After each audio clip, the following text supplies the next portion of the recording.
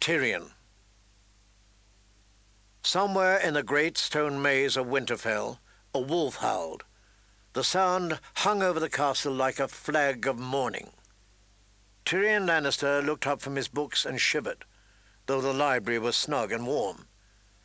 Something about the howling of a wolf took a man right out of his here and now and left him in a dark forest of the mind, running naked before the pack.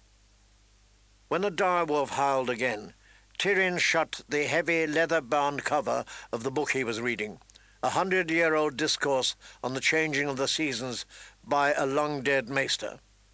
He covered a yawn with the back of his hand.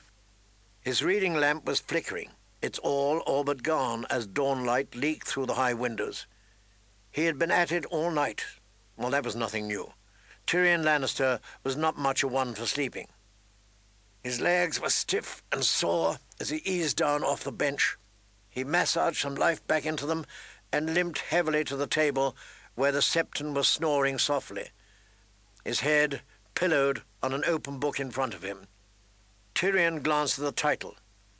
A Life of the Grand Maester Aethelmuir. No wonder.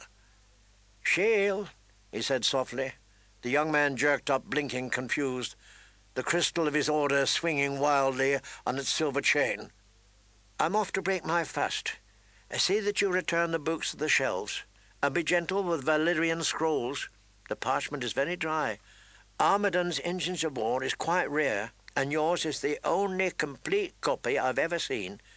Shale gaped at him, still half asleep. Patiently, Tyrion repeated his instructions, then clapped the Septon on the shoulder and left him to his tasks. Outside, Tyrion swallowed a lungful of cold morning air and began his laborious descent of the steep stone steps that corkscrewed around the exterior of the library tower. It was slow going. The steps were cut, high and narrow, while his legs were short and twisted. The rising sun had not yet cleared the walls of Winterfell, but the men were already hard at it in the yard below. Sandor Clegane's rasping voice drifted up to him. "The boy's a long time dying. I wish he'd be quicker about it." Tyrion glanced down and saw the hounds standing with young Joffrey as squires swarmed around them. "At least he dies quietly," the prince replied. "It's the wolf that makes the noise. I could scarcely sleep last night." Clegane cast a long shadow over the hard-packed earth as his squire lowered the black helm over his head. "I could silence the creature, if it pleased you," he said through his open visor. The boy placed a long sword in his hand. He tested the weight of it, slicing at the cold morning air. Behind him, the yard rang to the clangor of steel on steel. The notion seemed to delight the prince. "Send a dog to kill a dog," he exclaimed. "Winterfell is so infested with wolves, the Starks would never miss one." Tyrion hopped off the last step onto the yard. "I beg to differ, nephew," he said. "The Starks can count past 6, unlike some princes I might name." Joffrey had the grace at least to blush. "A voice from nowhere," Sandor said. He peered through his helm, looking this way and that. "Spirits of the air." The prince laughed, as he always laughed when his bodyguard did this mummers farce. Tyrion was used to it. "Down there." The tall man peered down at the ground and pretended to notice him. "The little old Tyrion," he said. "My pardon, sir, I did not see you standing there." "I'm in no mood for your insolence today." Tyrion turned to his nephew. "Joffrey, it is past time you called on Lord Eddard and his lady to offer them your comfort." Joffrey looked as petulant as only a boy prince can look. "What good will my comfort do them?" "None," Tyrion said. "Yet it is expected of you. Your absence has been noted." "The Stark boy is nothing to me," Joffrey said. "I cannot abide the wailing of women." Tyrion Lannister reached up and slapped his nephew hard across the face. The boy's cheek began to redden. "One word," Tyrion said, "and I will hit you again." "I'm going to tell Mother," Joffrey exclaimed. Tyrion hit him again. Now both cheeks flamed. "You tell your mother Tyrion told him. "But first, you get yourself to Lord and Lady Stark, and you fall to your knees in front of them, and you tell them how very sorry you are, and that you're at their service if there is the slightest thing you can do for them or theirs in this desperate hour, and that all your prayers go with them. Do you understand? Do you?" The boy looked as though he was going to cry. Instead, he managed a weak nod. Then he turned and fled headlong from the yard, holding his cheek. Tyrion watched him run. A shadow fell across his face.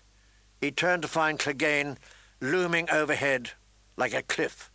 His soot-dark armour seemed to blot out the sun. He had lowered the visor over his helm. It was fashioned in the likeness of a snarling black hound, fearsome to behold. But Tyrion had always thought it a great improvement over Clegane's hideously burned face. "The prince will remember that, little lord."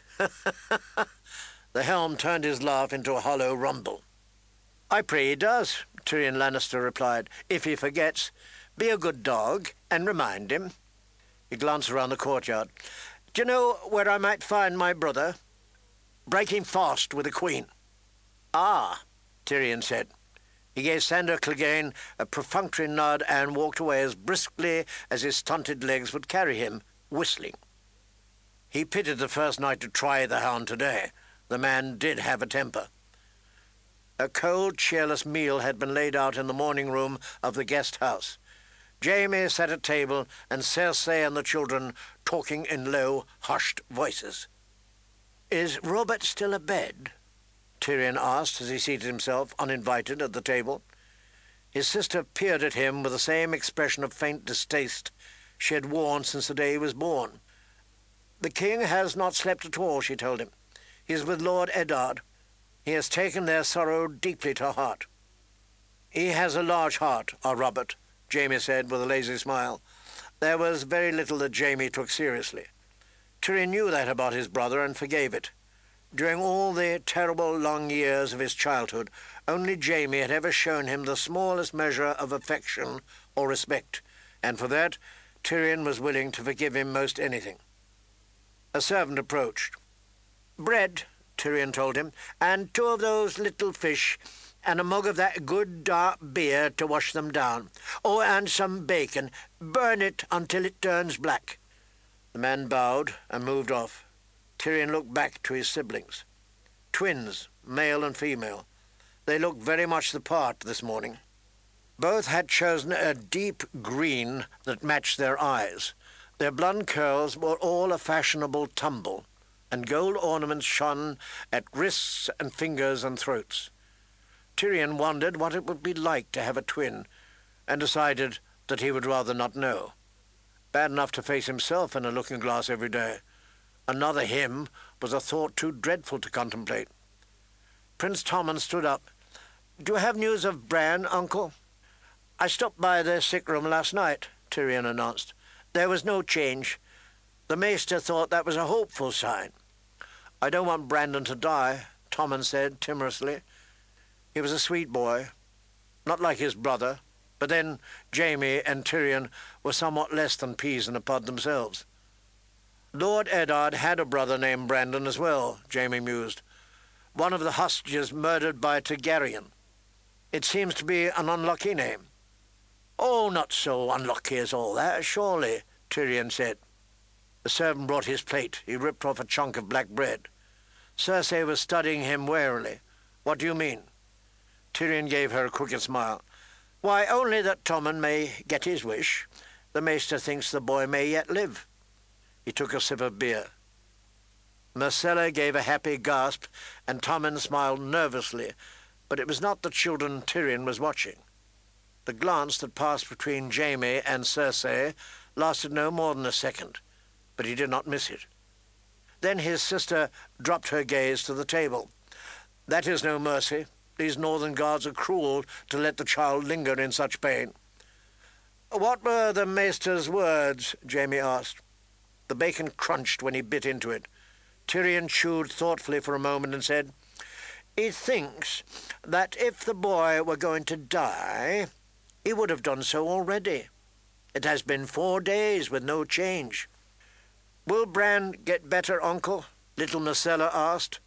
She had all of her mother's beauty, but none of her nature. "His back is broken, little one," Tyrion told her.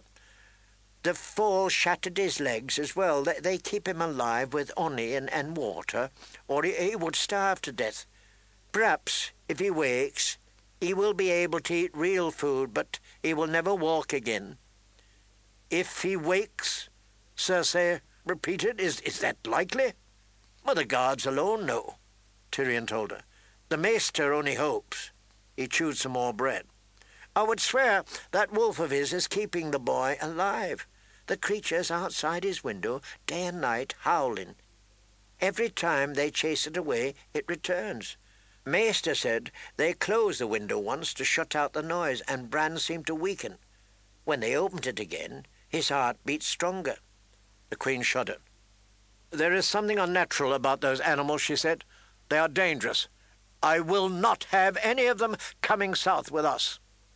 Jaime said, "You'll have a hard time stopping them, sister. They follow those girls everywhere." Tyrion started on his fish. "Are you leaving soon, then?" "Not near soon enough," Cersei said. Then she frowned. "Are we leaving?" she echoed. "What about you? Gods, don't tell me you're staying here." Tyrion shrugged.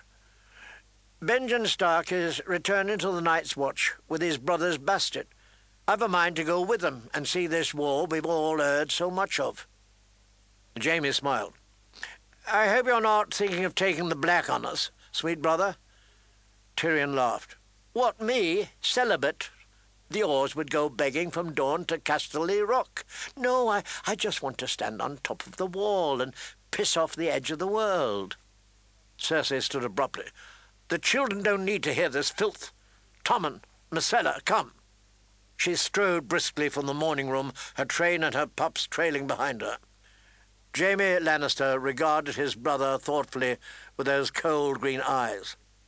"Stark will never consent to leave Winterfell with his son lingering in the shadow of death." "We will, if Robert commands it," Tyrion said. "And Robert will command it. There's nothing Lord Eddard can do for the boy in any case." "He could end his torment," Jaime said. "I would, if it were my son. It would be a mercy." "I advise against putting that suggestion to Lord Eddard, sweet brother," Tyrion said. "He would not take it kindly." "Even if the boy does live, he'll be a cripple, worse than a cripple, a grotesque. Give me a good clean death."